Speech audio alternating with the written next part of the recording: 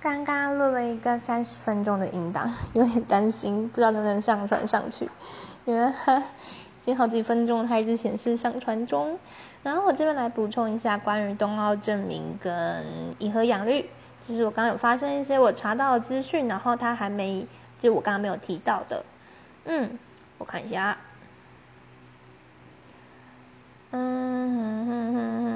等我一下。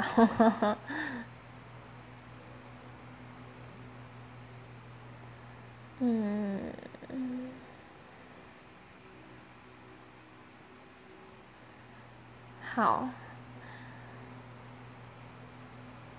就是关于以核养绿这一条公投法案呢，它其实是2025年非核家园那一条法律，它的里面有一个叫电业法的，他说他把各种死线踩死，可是现在又没办法在5年之内冒出就是什么很强的绿能再生能源或是绿能的能源，有点像黑科技了，就是所以如果我们一定要遵守这条死线的话，这样对电力的稳定跟绿能发展其实都是负面的。就是如果废除这条法案，我们可以不用增建核电机组，没关系的，或许而且核四也不一定要转，也没关系，至少你不管要做什么事情，都不要再有一条做不到的死线在那边，就是影响你。这才是那个以核养绿这条公投法案它真正实质的影响。好，我看一下，还有关于冬奥正名。冬奥正名就是我自己基本上是会投同意啦，因为我希望冬奥正名嘛。那可是好像现在我是没在看新闻，但是现在好像新闻就是会让大家觉得选手有可能被禁赛。那我这边来就是辟谣一下，就是其实这个真的是假新闻。然后这是13号公投，所以大家可以放心支持13号公投。就是冬奥正名公投，它会有2种可能，一个是没过关，一个是过关嘛。那没过关的话就很正常，依照以往的例子，以中华台北队出赛。那如果过关的话呢，政府会请中华奥会，也就是台湾一个就是掌管就是一些运动员他们的权利义务blah blah blah，就是负责他们的那些相关事务的一个协会叫中华奥会。像 IOC 这个就是国际奥委会提出证明的申请，所以我们这个是申请证明哦。好，那提出申请之后呢，会有2种可能，一个是中华奥会提出申请，然后交由 IOC 审议，然后通过，那我们就是叫台湾了。那另外一个就是中华奥会拒绝申请，并向 IOC 控诉受到政治迫害，然后选手就要以中华台北队或独立运动员队出赛，所以其实你没有名字也是可以的。好，所以这样子我不知道这样念下来大家听不听懂。所以简单来说就是，如果通过的话，要么就是中华奥会就是由政府委托他们去申请证明，另外一个就是中华奥会自己去说，跟 IOC 说我们受到政治迫害，然后我们不要出赛，或是反正就看中华奥会愿不愿意，就是去提出这个申请。对，所以如果真的通过的话，那我们还不能出赛，是因为中华奥会的原因，因为 IOC 已经明确说了，如果你们就是证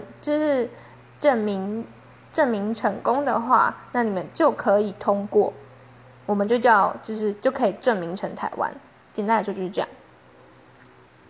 他说，证明是 IOC 会员国的权益，奥运史上没有任何队伍因为申请改名被禁赛或是惩处。OK， 大概就是这样。我看一下还有没有要补充的。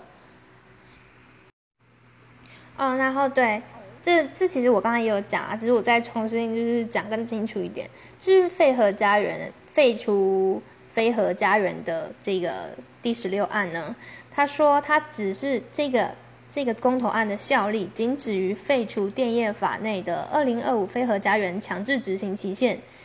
无强制要求政府重启核4运转或延役核1、核2、核3厂之效力，也没办法阻止台电将核4燃料棒运出的决策。是否延役核能电厂或启用核4，仍然取决于政府的决定。所以这一条第16案，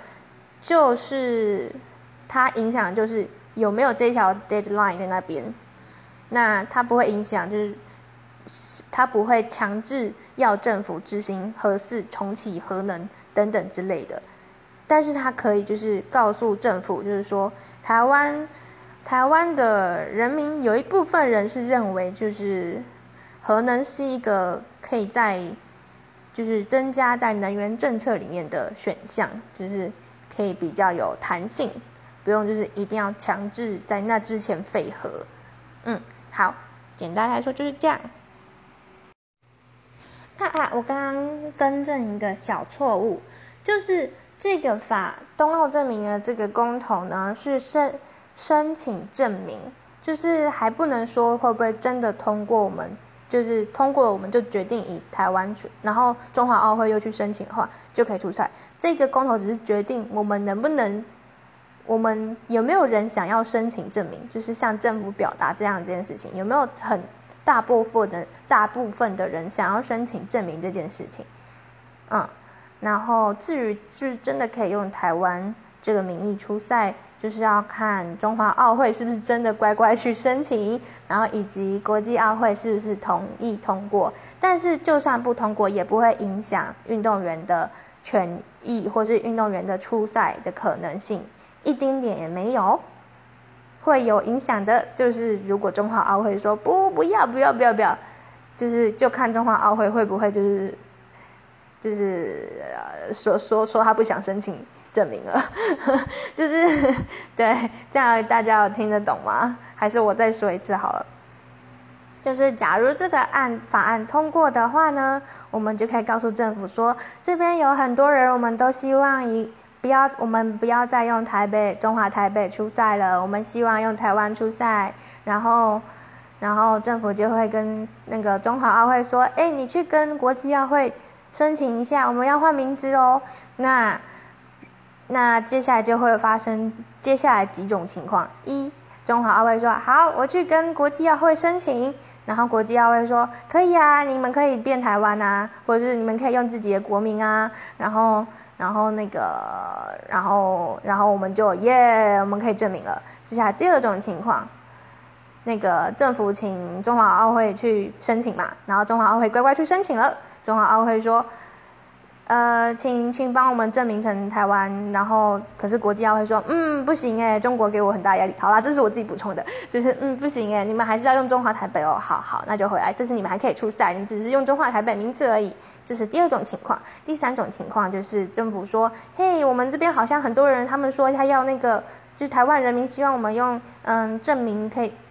就是跟正我的名字出赛呢，然后请中华奥会去申请一下吧。然后中华奥会说不要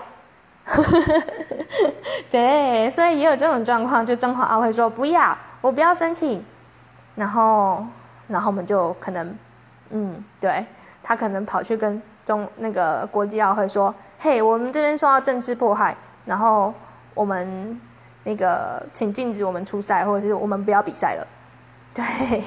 所以就是除非就是中间也有就是中华奥会回来，就是好啦，我可能真的因为我已经站定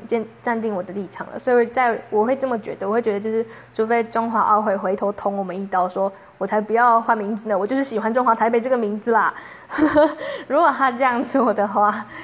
那才会有可能就是选手的权益受到影响。所以选手的权益会不会受到影响，完全是取决于中华奥会他们会不会回头捅一刀